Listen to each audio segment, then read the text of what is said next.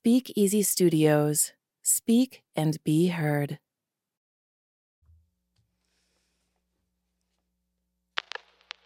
What effect does stress have on your life?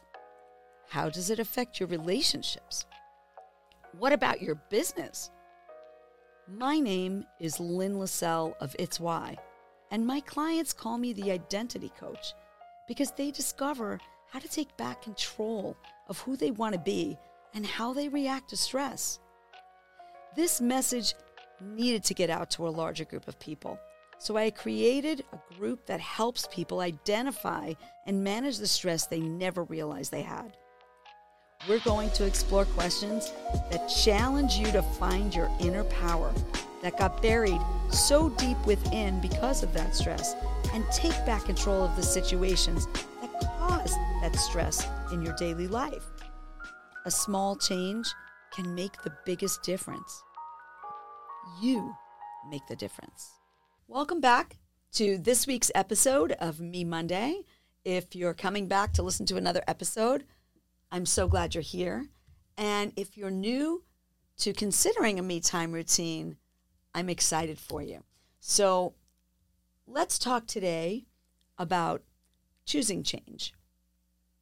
Okay, don't turn this off now. Let me at least ask you a question first. Have you ever felt like you're trying to fit a square peg in a round hole because fear takes over when you need to make a change? Yeah, nobody likes change. Change feels uncomfortable. It's always hard. And some of us will actually get anxiety or some fear over that.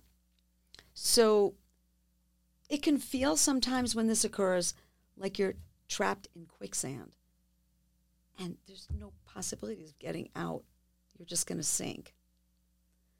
It really feels kind of sucky, doesn't it?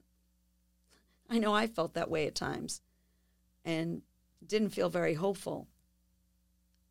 But things always got better. So let's talk about this from a different perspective. Kids seem to think of infinite ways to be creative about doing things when they're little. They can take a corrugated box and turn it into something magical. I know I always did. If we didn't get a delivery with a huge box, we loved it when people put those big boxes out by the street because we would create something crazy out of those boxes.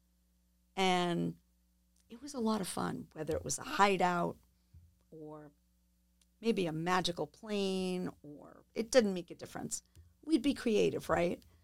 Something that kids seem to be able to do without hesitation. But as adults, somehow it feels complex to generate new ideas. Like the box is just a box. Why is that? Sometimes we may end up just making simple things more complex than they need to be. So if it feels like your fears and anticipations of what might be are keeping you immobile, how might it feel to ask yourself in that moment, what might you want instead? I'm curious, have you ever done that? And if you have, how might that have made a difference? How might it feel to ask yourself what you don't want? Sometimes that helps you lead you down the path to what you do want. When you consider what you do and don't want, you might see an alternative perspective of a situation that you may not have recognized before. Might not feel so scary when that happens. Let's consider this. When an emergency happens, most people instinctively react and handle the situation. Fear doesn't really kick in because you know you're in an urgent circumstance that needs immediate attention. There's no time to think. There's no time to hesitate. You've just got to do what you've got to do, and you do it. And then afterwards, we may crash with those emotions of recognition of what we just had to deal with. But we did it. Why might it feel easier to do this in these crucial circumstances when there's no time to think and it's more difficult for daily occurrences, like starting a new exercise plan, clearing some clutter, or prioritizing the me time that you've always wanted to have and never got to. And I've spoken to many people who have said that trying to schedule that me time feels scarier than most other things. Why are we afraid to choose ourselves and put ourselves first? It's not selfish. How might it feel if the quality of everyday living included time for these things? The exercise plan you never got to. Cleaning up a closet that you might be afraid to open the door because there's just too many things in it. Or scheduling that little bit of me time for yourself. Carl Rogers once said, "The curious paradox is that when I accept myself just as I am, then I can change." Such an interesting statement. I'm going to repeat that. The curious paradox is that when I accept myself just as I am, then I can change. Something to think about. So maybe it's time to get curious about what to change. Change doesn't have to be bad. It could be really, really good. So how can it be good? What's one small thing you might want to do for yourself that could free you from feeling like you're stuck in quicksand? By allowing yourself to try something new, something small, something creative like when you were a kid,